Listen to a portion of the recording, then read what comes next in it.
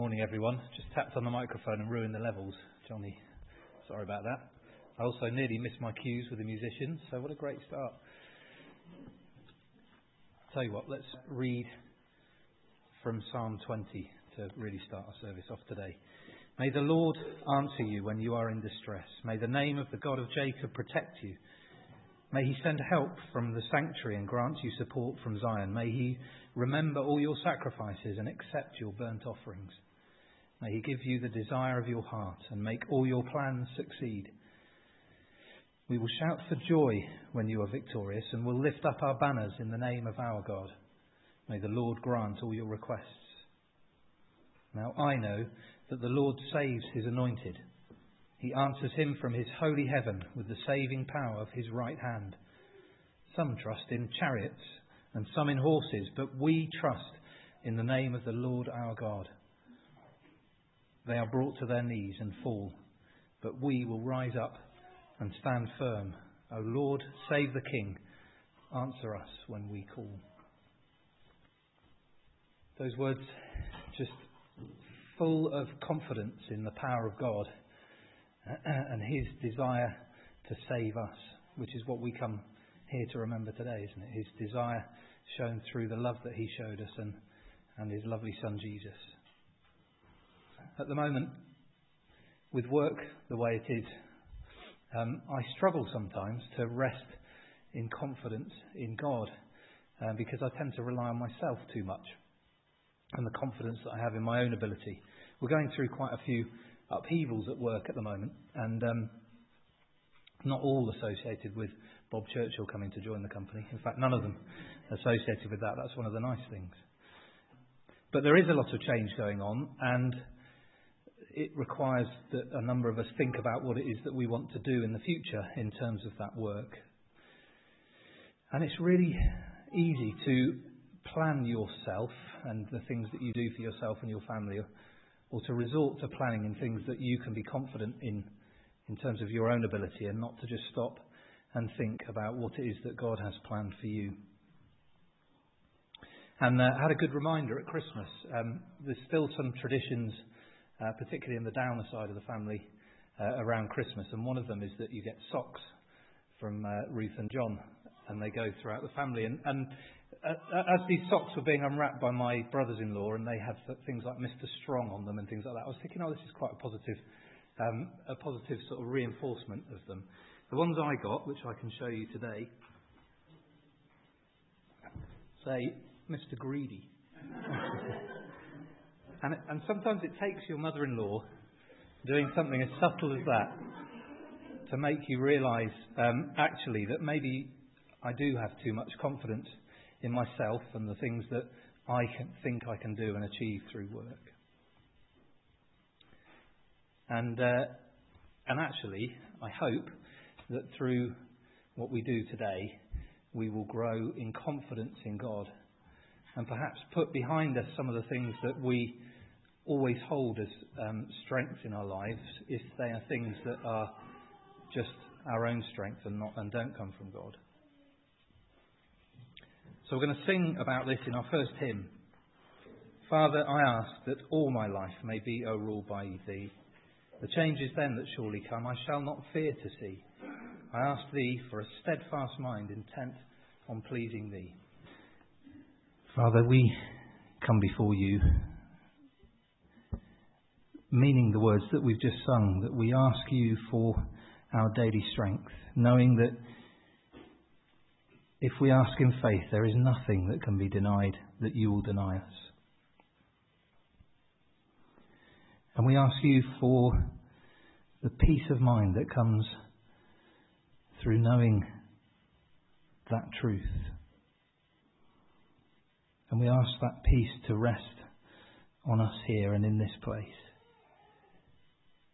so that we can feed on you and on your word, and be surrounded by those that we know and care and love about, that we can be strengthened to be more potent and more effective in showing your love to those that we come across day to day. and that we can be content, if it's your will, to fill a little space as long as you are glorified. Keep us close to you, Father, in all that we do. In Jesus. Amen.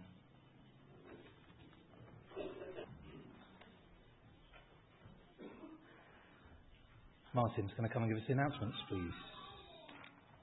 Welfare news. But just in case you haven't heard, Philip and Dorothy have completed on the sale of their house, or are completing on the sale of their house, and are hoping to move on Friday the 28th of January.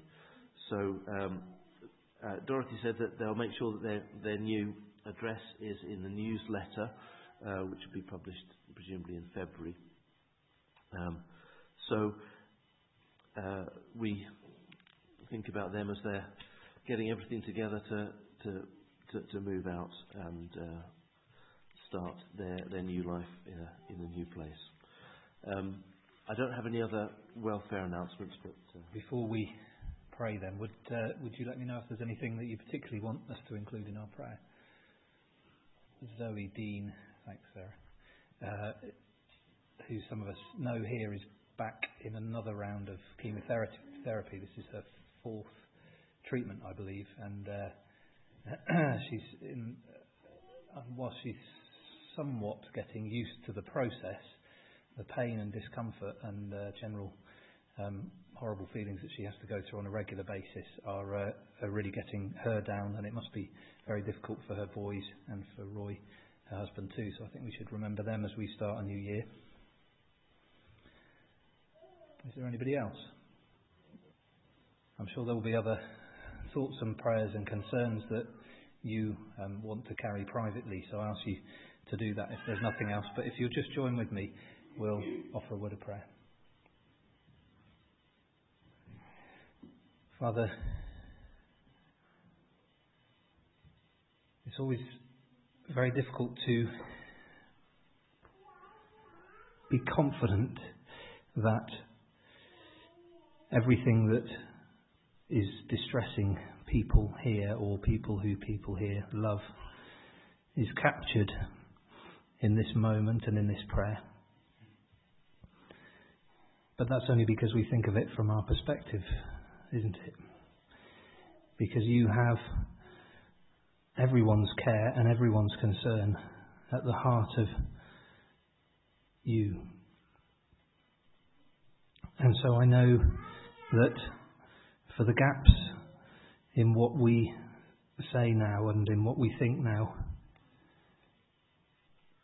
you have made provision and will make provision for all those who need your love and your power working in their lives. But also, Father, you do ask us to pray to you, and the act of praying to you and saying out loud our concerns is important for us. Maybe partly because it helps us to show our love for each other and to show our concern for each other. But I think, God, you want us to pray to you because you want us to be confident that you are there and that you are listening and that you care.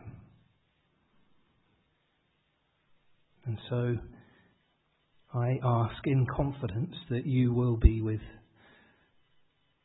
those people that we thought about today,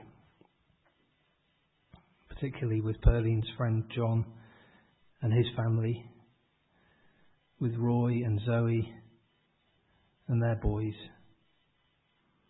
with Nancy's sister Jean, and with Sylvia and Wan and the family who mourn the loss of Sylvia's mum.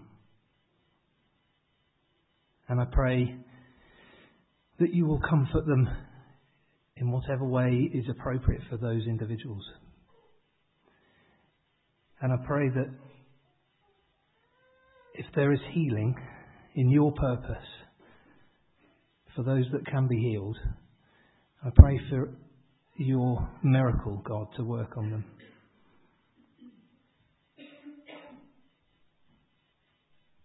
As a witness for you.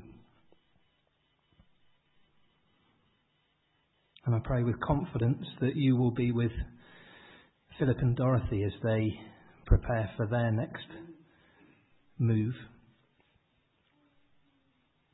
And I pray that you will help us with them and with those others who we haven't mentioned today to keep them close and to act as though they are our brothers and sisters, and to make them feel loved and to make them feel part of a family here at Old Trafford, so that they won't lose confidence themselves and they won't feel lost and they won't feel left behind. Father, we come to you to ask for your strength to be with David as he speaks to us today, and to everybody that's involved in preaching and teaching and singing praise and playing music. We ask for you to be a comforter and a strength, and to fill the gaps that we know are there. And we ask especially for your lovely Son Jesus to be with us now and to come to us in person soon. In his name, amen.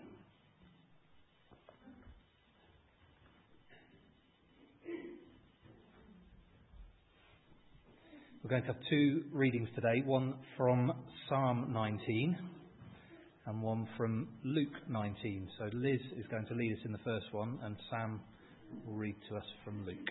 So Psalm 19. The heavens declare the glory of God. The skies proclaim the work of his hands. Day after day they pour forth speech, and night after night they display knowledge. There is no speech or language where their voice is not heard. Their voice goes out into all the earth, their words to the ends of the world. In the heavens he has pitched a tent for the sun, which is like a bridegroom coming forth from his pavilion, like a champion rejoicing to run his course. It rises at one end of the heavens and makes its circuit to the other. Nothing is hidden from its heat. The law of the Lord is perfect, reviving the soul. The statutes of the Lord are trustworthy, making wise the simple. The precepts of the Lord are right, giving joy to the heart. The commands of the Lord are radiant, giving light to the eyes. The fear of the Lord is pure, enduring forever. The ordinances of the Lord are sure and altogether righteous. They are more precious than gold, than much pure gold. They are sweeter than honey from the comb.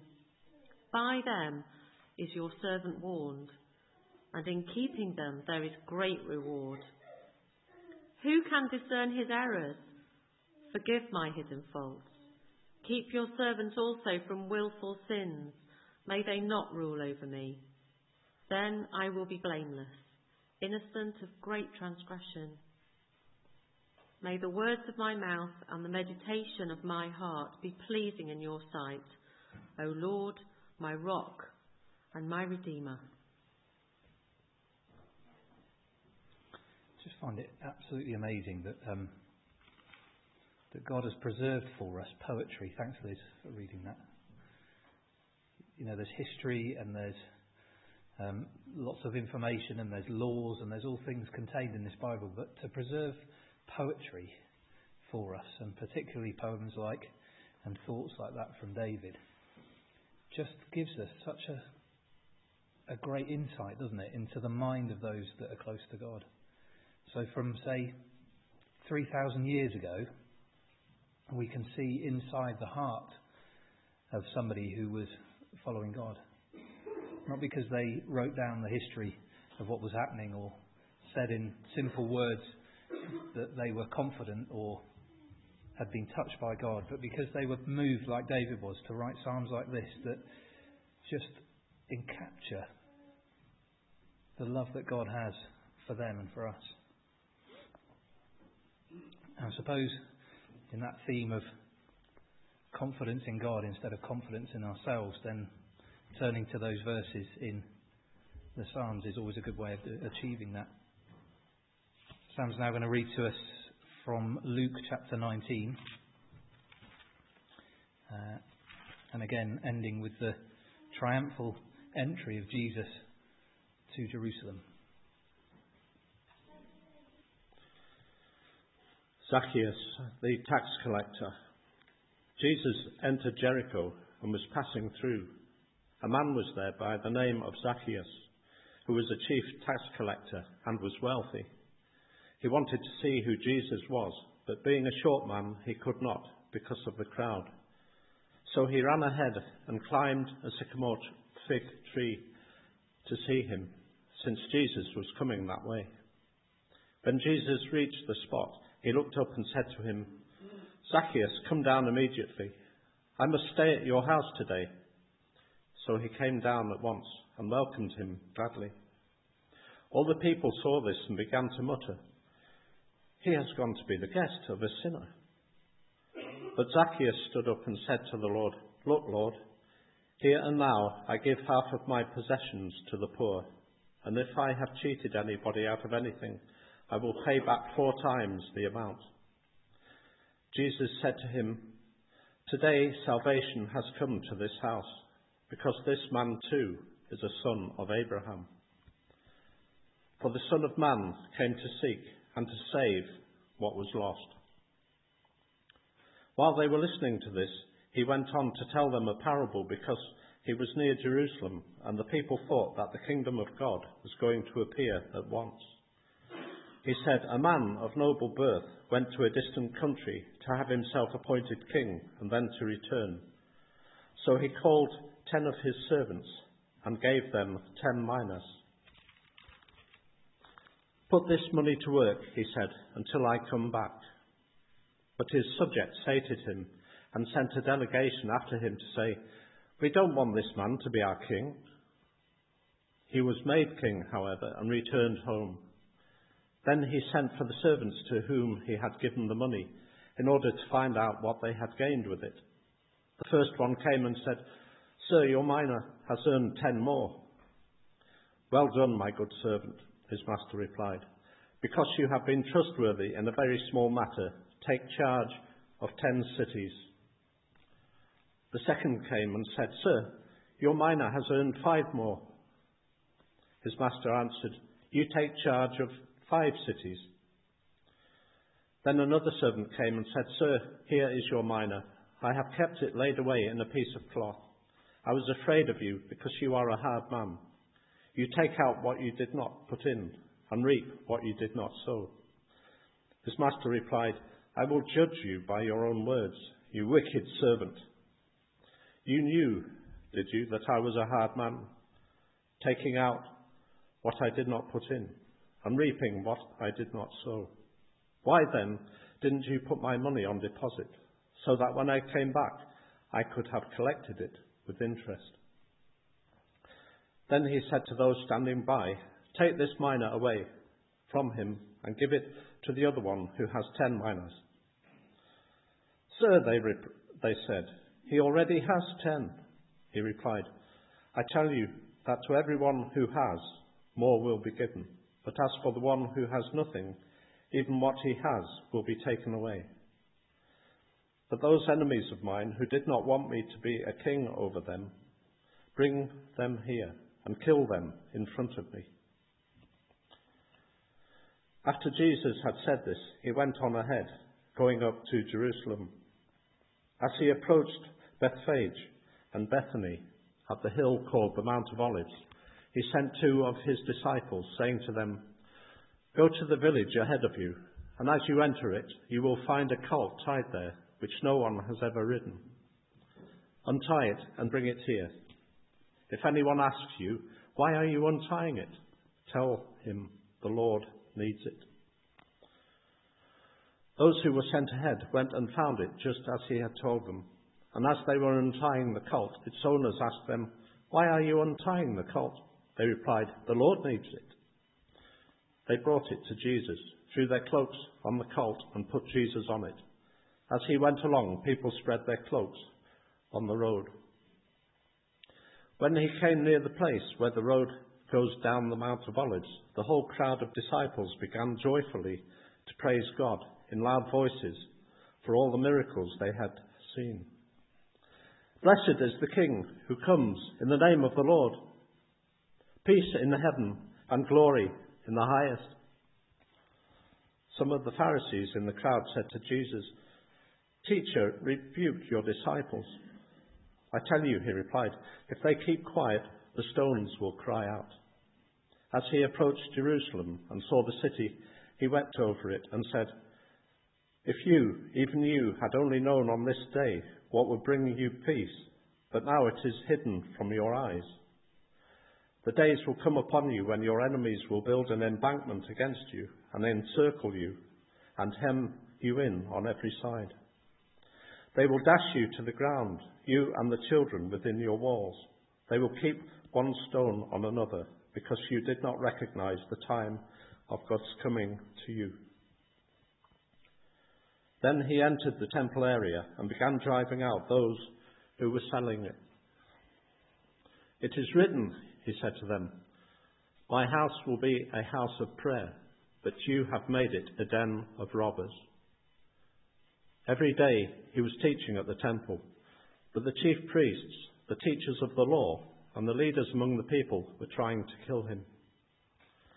And yet they could not find any way to do it, because all the people hung on his words.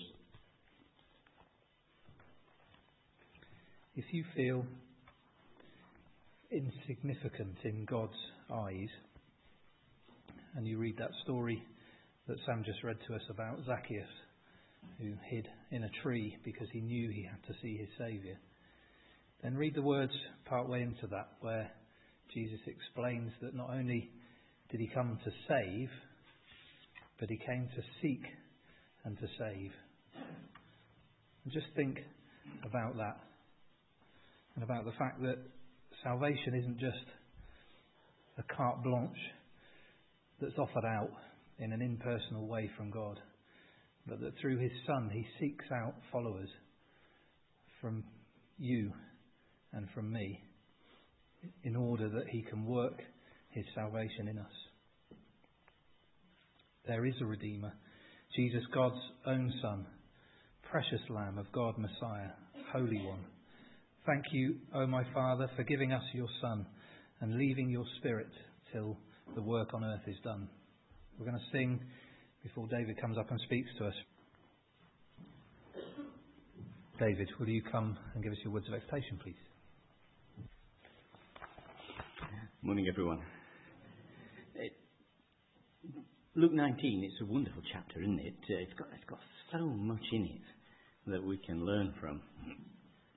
Beginning with the touching story of Zaccheus, who sought out Jesus for all the right reasons and discovered that when you do seek him with the right motives, you learn something rather special.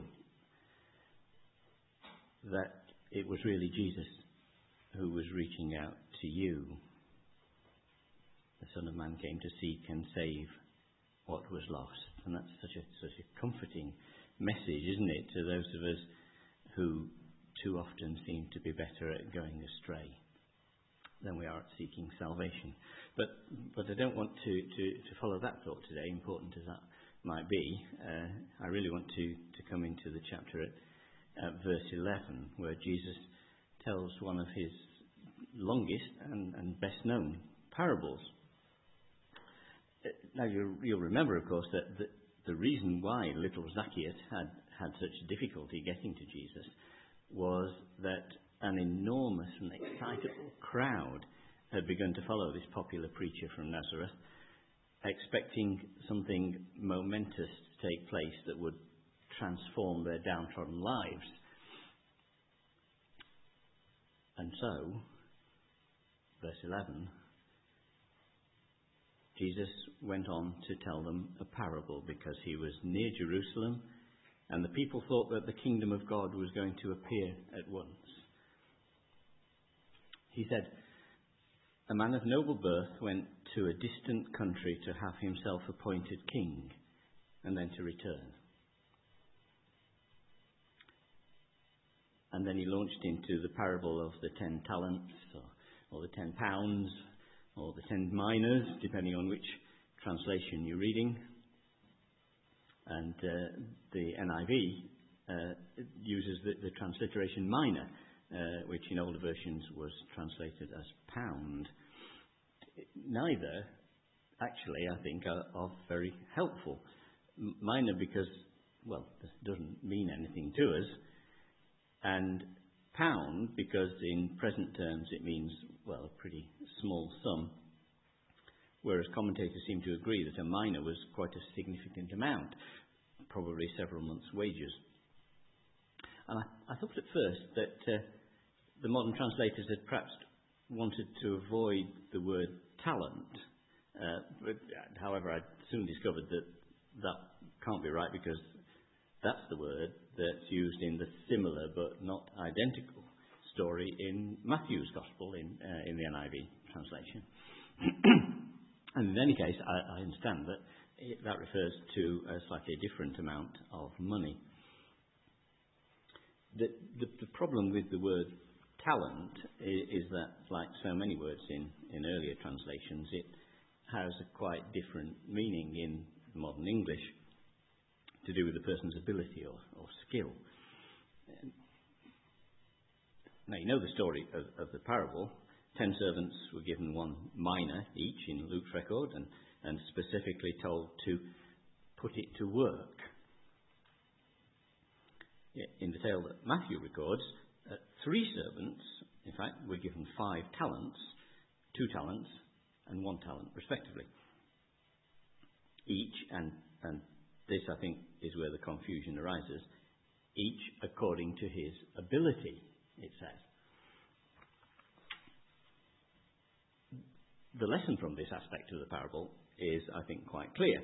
We should use what God has given us in his service. I think we'd all agree about that. But what is it that he gives us? Is it talents, either of different kinds or of different amounts? Talents in the modern sense of the word. Well, I'm sure he does that. But I also think that what this parable is about is something quite different from that. Even in Matthew's story, the servants weren't given their abilities. In fact, it's quite clear from what's said that they already had those. They were given amounts each according to his abilities. What they were given was something that enabled them to display those abilities in ways they might not otherwise have been able to do. What they were given, I believe, were opportunities which they either made the most of or they didn't. And that's the real point of the parable. Well, actually, there's also another point to it, which I'll come to in a moment. But what the minas, pounds, talents are telling us is that we must make the most of the opportunities that God sends our way and not let them slip past us.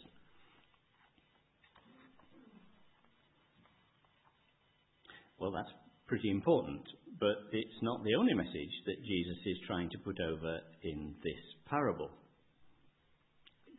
As we know, he was perfectly capable of mixing 2 or more different threads in the same story. In fact, if we go back to verse 11, we'll see that the morality of using your opportunities is not actually what the parable is announced to be about. Well, you might argue that it was Luke who actually gives the parable its introduction, so to speak, but I don't doubt that it came from Jesus. You remember what he says? He decided to tell them the parable because the crowd saw him moving determinedly towards Jerusalem, and they positively wanted this to be the start of something big. They thought, says Luke, that the kingdom of God was going to appear there and then. So Jesus had to try and tell them that it wasn't going to be quite as simple as that. Listen carefully, said Jesus. A man of noble birth went to a distant country to have himself appointed king and then to return. That's how it's going to be. The ruler-elect has to go away. Later, he'll return with full royal power. But listen to this as well. For those who want to be his subjects, there'll be lots to do in the meantime. Plenty of opportunity for anyone who wants to do good and to help prepare for the return of the king.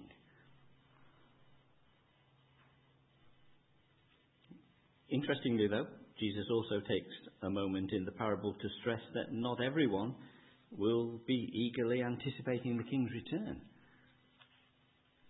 Verse 14, his subjects hated him. It's a strong word, isn't it?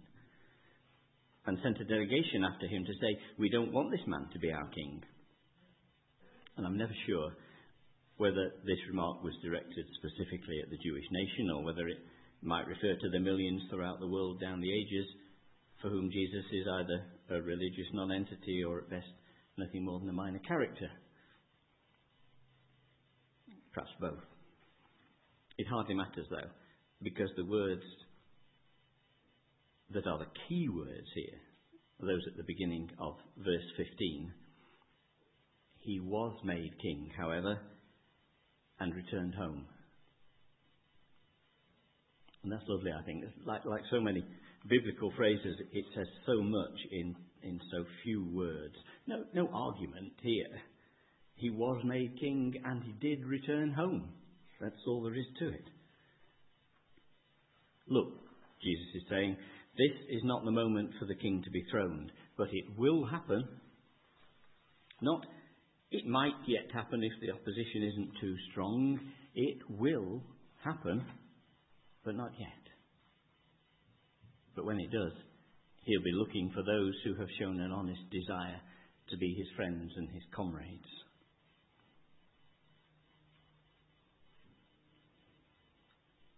And then Jesus went on to do what might seem to be a strange thing. At least, I've always been slightly puzzled by it. As they got near to Jerusalem, he sent two of the disciples on ahead with some rather unusual instructions. When you get to Bethany, he said, you'll find a young donkey tied up there in a doorway, Mark says, with its mother, Matthew says. I want you to untie it and bring it here to me. And it doesn't say whether the disciples queried this, but I think we can almost assume that they did, not least because even coveting someone else's donkey, never mind taking it, was against the most fundamental of their laws. Jesus was not one for breaking the law. Anyway, Jesus told them what to say if anyone should ask them what they thought they were doing. It probably didn't require Jesus' prophetic powers to forecast that in a close-knit community like Bethany, someone was going to notice a rather blatant theft like that. Just say this, said Jesus. The Lord needs it. My first thought was that the two disciples would look at each other and say, yeah, right, we'll get away with that, won't we? They'll just say, what for? Or maybe, what kind of an answer is that? But the amazing thing is, they did get away with it. They were, as expected, challenged, and they replied as Jesus had instructed them. The Lord needs it. And the owners of the donkey said, well, you'll have to imagine, in fact, what the owners of the donkey said, because the Bible doesn't tell us. Mark's Gospel simply mentions that the people let them go off with the donkey. Matthew and Luke say absolutely nothing at all. But it's difficult to imagine that the owners can't have said something like, oh, that's all right then, if that was all there was to it. In fact, it was Matthew in his Gospel who explained what was happening here. And it's generally acknowledged, isn't it, that Matthew was writing for Jewish readers because his Gospel refers more than others do to Jewish history and prophecy and customs. And that being so, you can argue both that it was logical for him to give the explanation that he did, which we'll come to in a minute, and also that it was illogical. I'll let you decide. You could say that it was logical because his readers would recognise what he was referring to. In fact, he even wrote simply that it was something spoken by the prophet. He didn't even need to tell them which prophet it was. It was Zechariah. They'd know that. On the other hand, you could argue that it would be more relevant if Mark and Luke, especially Luke, writing to a Gentile reader, had explained the Jewish background to the incident, which, without knowing which, Jesus' action might seem to their readers to be arbitrary at best and even provocative or worse. Be that as it may, it was left to Matthew to comment that what Jesus did was in direct fulfillment of an old Jewish prophecy.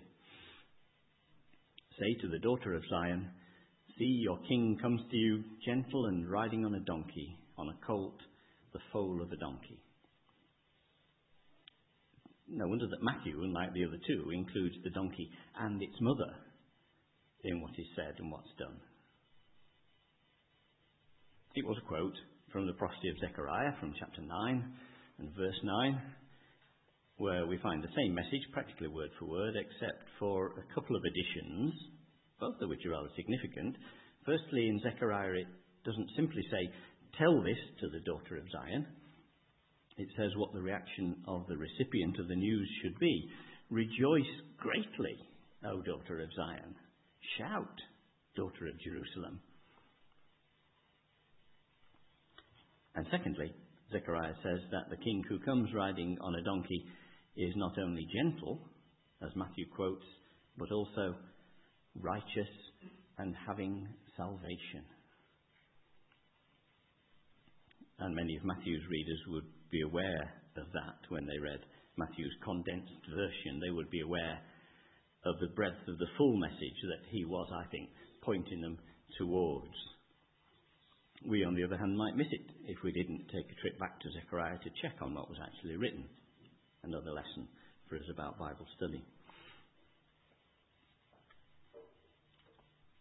But that still leaves one difficult question unanswered. Why did Jesus choose to ride into Jerusalem on a donkey? Simple question, with a simple answer, some would say.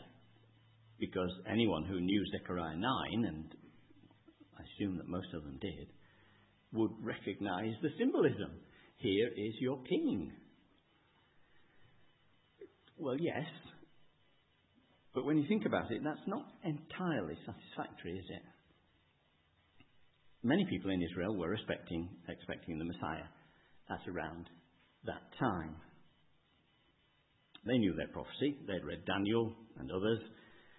And you may be aware that history records that Jesus was not the only one who claimed or was claimed to be the Messiah around that time. Josephus mentions at least two others who were contemporary with Jesus, Simon of Perea and Athronges. Both, it seems, demonstrated their kingship by having themselves crowned, and both set out to prove their right to the title by shows of military strength. Both failed. Jesus did neither of those things. His only crown was a crown of thorns pressed viciously onto his head by those who thought that they'd defeated him in a gesture that was more ironic than they could ever have guessed. And earlier, when the crowds had sought to make him their leader, with an eye, no doubt, to the use of his miraculous powers against the Romans, he literally walked away from the situation. So we ask ourselves, what might a would-be Messiah do to press his claim in front of the people? Surely for a nation raised on tales of ancient seers, the fulfillment of an Old Testament prophecy was likely to carry enormous weight. Why didn't the other pretenders think of that? Too busy with their military plans, perhaps. What Jesus did was to deliberately and consciously fulfill one of the best known prophecies about the Messiah. The one from Zechariah 9, verse 9. But there's the rub, as Hamlet might have said. What benefit is to be gained by someone deliberately and publicly carrying out an action that replicates the words of prophecy that everyone knows, and that everyone knows he would know, and they would know that he knew that they knew? It doesn't prove anything, does it? The other would-be messiahs could have done it if they'd thought of it. It doesn't really prove anything. But the odd thing is, it seems to have worked. The crowds spread their cloaks on the road in a sort of red carpet display, which perhaps says more about the mass behaviour of crowds than anything else. But that doesn't answer the question that was nagging at me about all this. Would Jesus really resort to that, to use prophecy in that way? He was the wisest man who ever lived. He would know that anyone with even half his brain power would see that it didn't necessarily prove anything.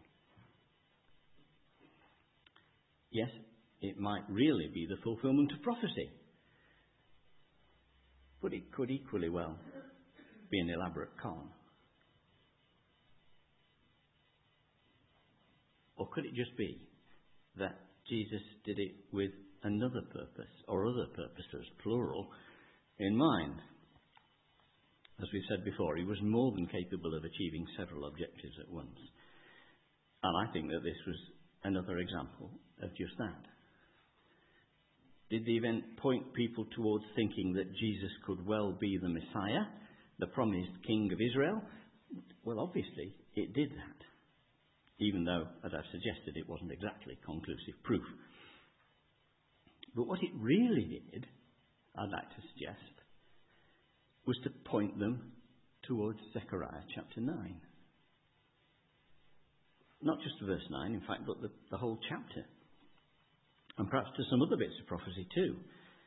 But I like to think that they would in their minds go back to the previous chapter in that prophecy, to chapter 8, with its kingdom vision of blessings for Jerusalem. Now, chapter 8, Zechariah, certainly gives the people messages they wanted to hear, prophecies they longed to see coming true. Verse 2 and 3, I am very jealous for Zion. I am burning with jealousy for her. I will return to Zion and dwell in Jerusalem. Then Jerusalem will be called the city of truth, and the mountain of the Lord Almighty will be called the holy mountain. Once again, men and women of ripe old age will sit in the streets of Jerusalem. The city streets will be filled with boys and girls playing there.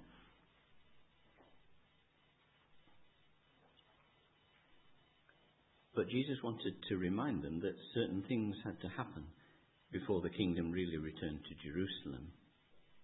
He'd already told them that he had to go away and return later as the king.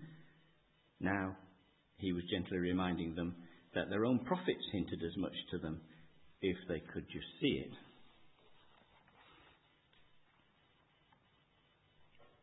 What about verses 7 and 8 of chapter 8 of Zechariah, he might have been saying to them? Well, yes, I know they didn't have the chapters and verses for reference, but you know what I mean. Look what God said. I will save my people from the countries of the east and the west. And the west, notice. And I will be a faithful and righteous God to them. That's what I want you to think about. Had that happened before? Yes, it had, certainly from the east. Though this seems to be saying it must happen again, perhaps on a greater scale than ever before. And then there's another little vision of the kingdom, verse 12. The seed will grow, the vine will yield its fruit, the ground will produce its crops, and the heavens will drop their dew. Wonderful. But wait, says the prophet, there are conditions attached to this. And you also need to understand what God's plan is, and that his plan is to extend his kingdom into a worldwide kingdom. Think about what that means. Here are the conditions, says the prophet. They should have known these anyway, of course, but they are, interestingly, I suppose, things that are the very core of Christian living. Verse 16. These are the things you are to do. Speak the truth to each other. Render true and sound judgments in your courts. Do not plot evil against your neighbour. Do not love to swear falsely. I hate all this, declares the Lord. And that was in Zechariah, remember, but you can almost hear it being Jesus saying it, can't you? But there's more to it than that, says the prophet. This kingdom, when it finally comes, will be for everyone who wants to be in it. Yes, anyone. Verses 20 to 23. Many peoples and the inhabitants of many cities, and he seems to be breaking it gently to them at first, will come, and the inhabitants of one city will go to another and say, let us go at once to entreat the Lord and seek the Lord Almighty. And then he hits them with the whole story. Many people and powerful nations will come to Jerusalem to seek the Lord Almighty. In those days, 10 men from all languages and nations will take firm hold of one Jew by the edge of his robe and say, let us go with you, because we have heard that God is with you. And these are momentous passages for Jews and Gentiles. And I think that Jesus was trying to get those who heard him to put them into the context of his message about going away and returning later as king. Look, I think he's saying, these things have got to happen. They're not happening now. There's no sign of them happening soon, but they will happen while the king is away, or some of them when he returns.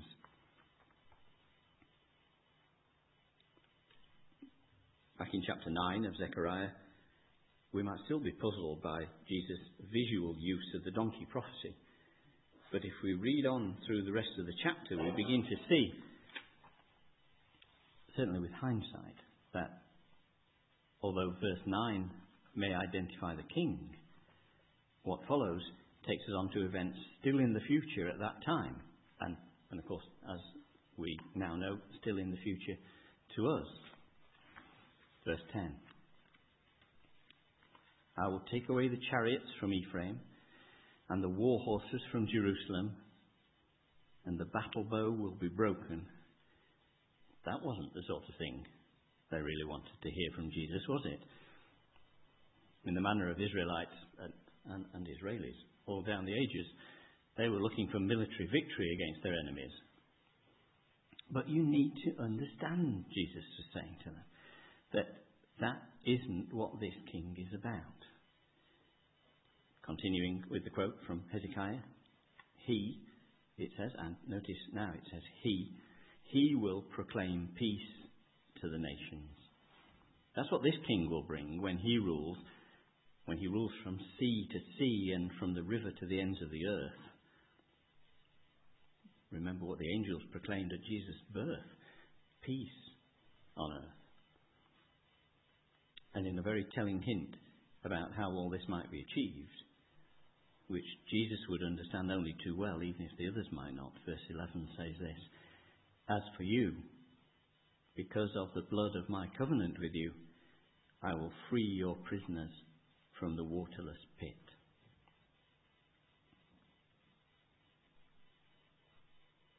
But this will only happen when the king has returned, and verse 14 certainly suggests that this will result first in a violent conflict with those who oppose his return. Remember the parable.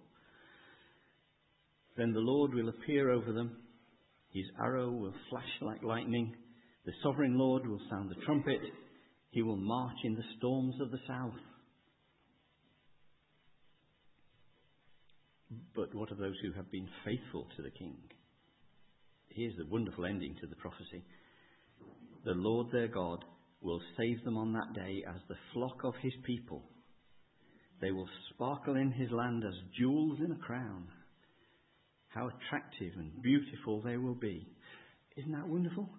They will sparkle in his land like jewels in a crown.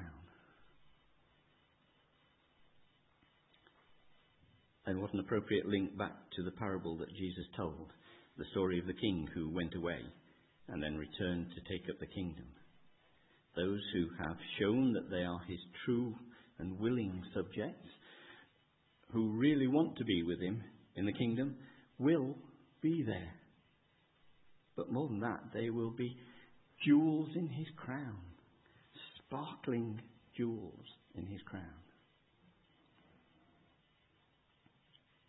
How did they show that they wanted to be there?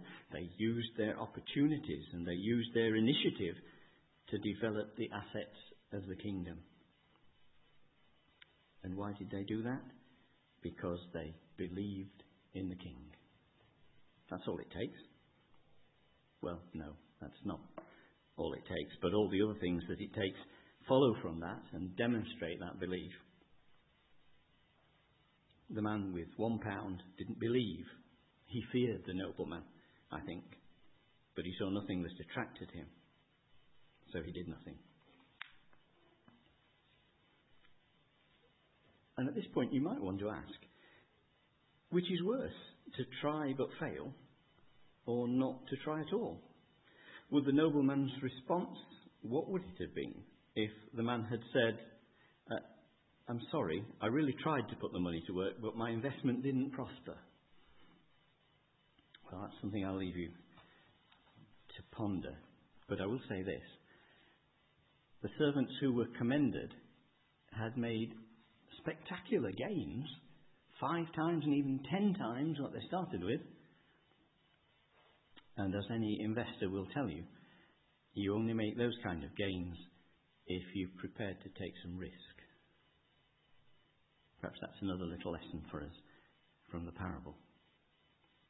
And I think this hint about them taking a risk with their life definitely adds something to the parable, because it emphasizes what I suggested before, that they had confidence in the man they were doing it for.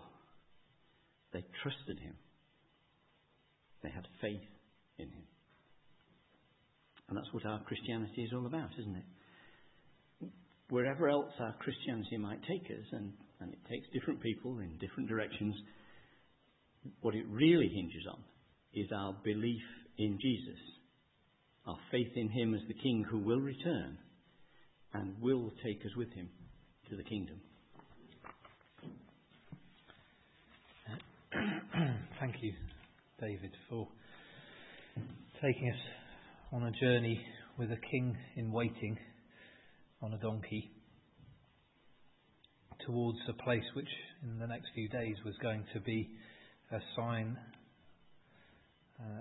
to all of us of the horror that man could inflict on the Son of God.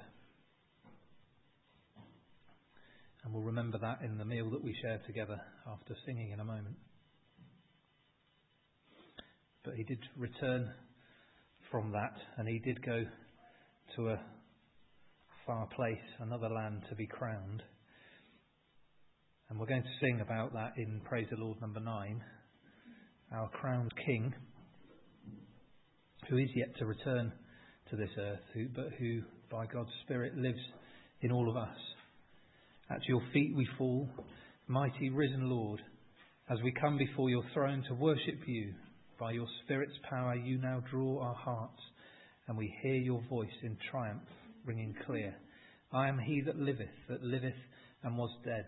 Behold, I am alive for evermore. Praise the Lord 9. Alex, will you come and pray for us, please?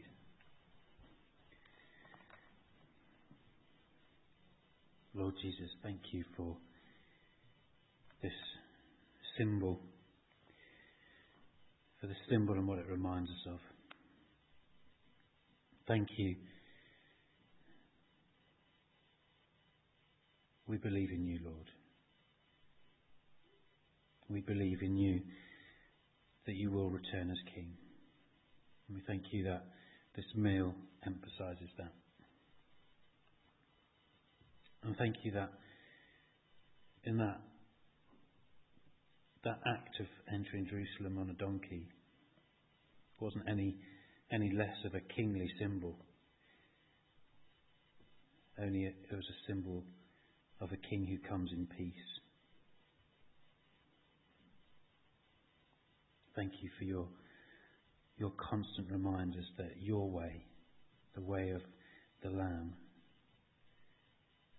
is always the way of peace. And I pray, Lord, that remembering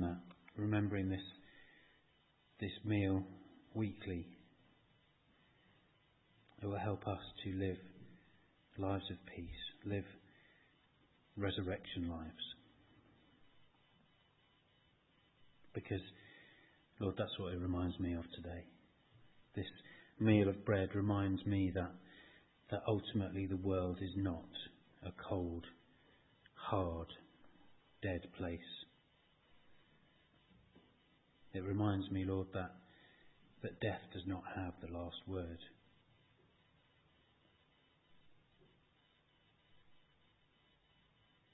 It reminds me, Lord, that you said that one day you would destroy the temple and rebuild it in 3 days. That you were talking not about that physical temple, but your body. And you were talking about something new and unexpected. You were talking about resurrection. Because, Lord, when you rose from the dead, you announced that your Father, our Father, has not given up on this world because it matters to him.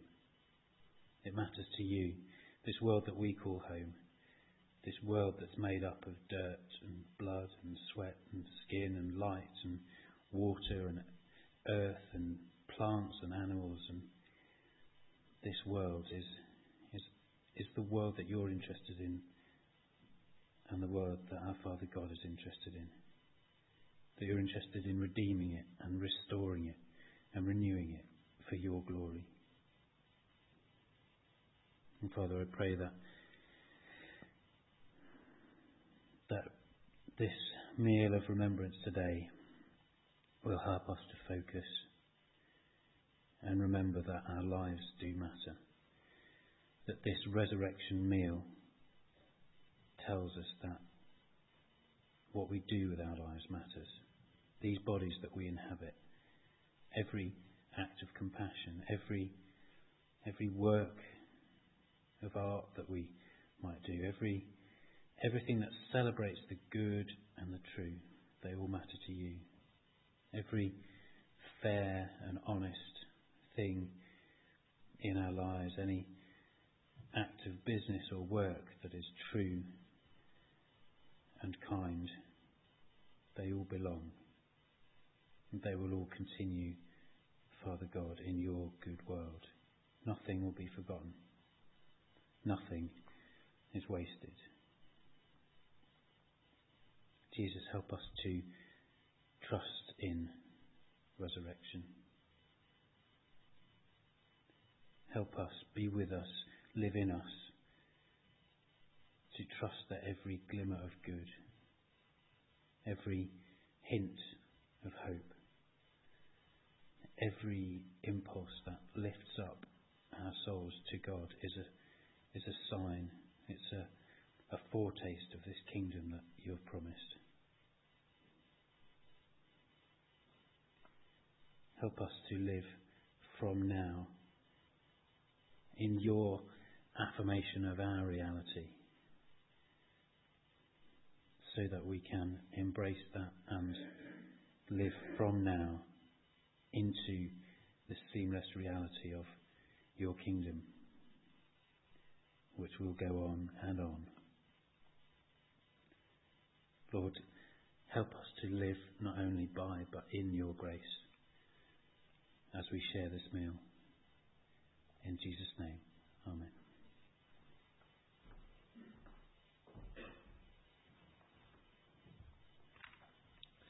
because of his great love for us, God, who is rich in mercy, made us alive with Christ, even when we were dead in our transgressions. It is by grace you have been saved.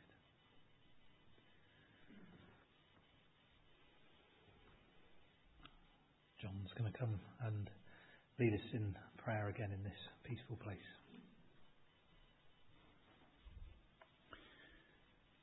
Dear, lovely Father, I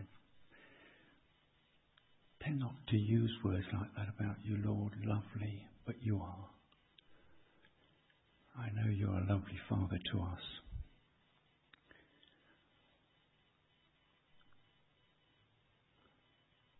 Dear Father, thank you. Thank you for sending your lovely Son. You sent us a lovely man, your Son, because you love us. And I think we find it very difficult to get hold of that. And we still think of you, Father, as being remote, and you, Lord Jesus, as being remote. Lord, we're going to take wine. We're going to drink it. And of course, I know it's not the wine that's special, it's you that's special. Lord, thank you for Alex, thank you for his words. But Lord, I don't want to wait until the resurrection.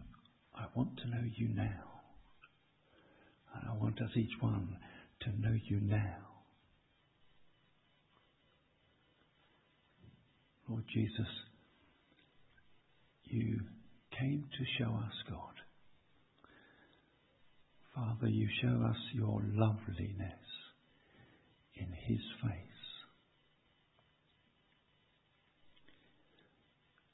What amazes me, Father, is that you sent this lovely man as our Son too.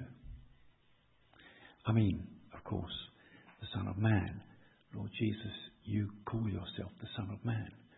And I believe that you are Emmanuel. You are God with us now, still, in heaven. And you are the link, as it were, if we needed one,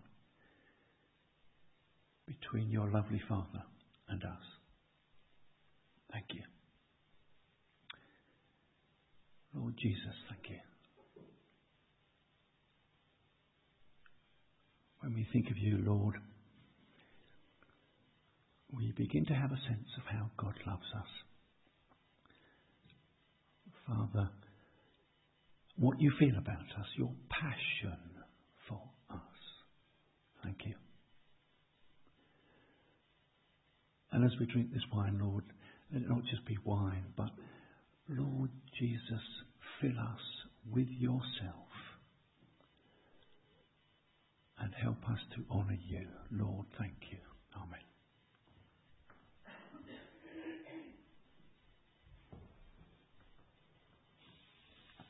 But now, continues Paul in Ephesians, in Christ Jesus, you who were once far away have been brought near through the blood of Christ.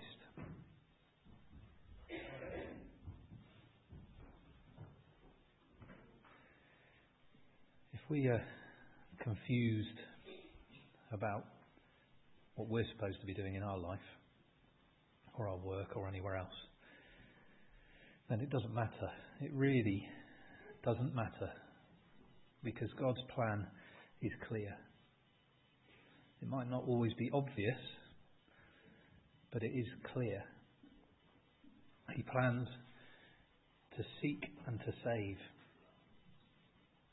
And he might do that through a blinding flash of light that stuns us into a response. Or he might do it through something as strange as putting the king of the world on a donkey to ride into a small town in the Middle East. But however he does it, he wants us to have confidence that he is seeking us and saving us. We're going to sing about that confidence in Praise the Lord 188. I rest in God alone. From him comes my salvation. My soul finds rest in him. my fortress, I'll not be shaken. We'll have a prayer, and then when our voluntary is being played, we'll have a collection, which I didn't do earlier in the service.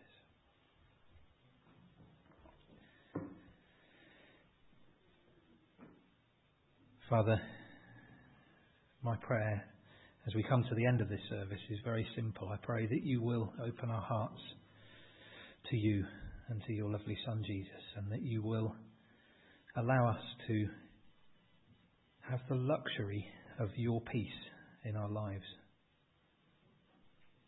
That even in the most frantic moments of our lives, we will find rest in you and utter confidence in your salvation. In Jesus.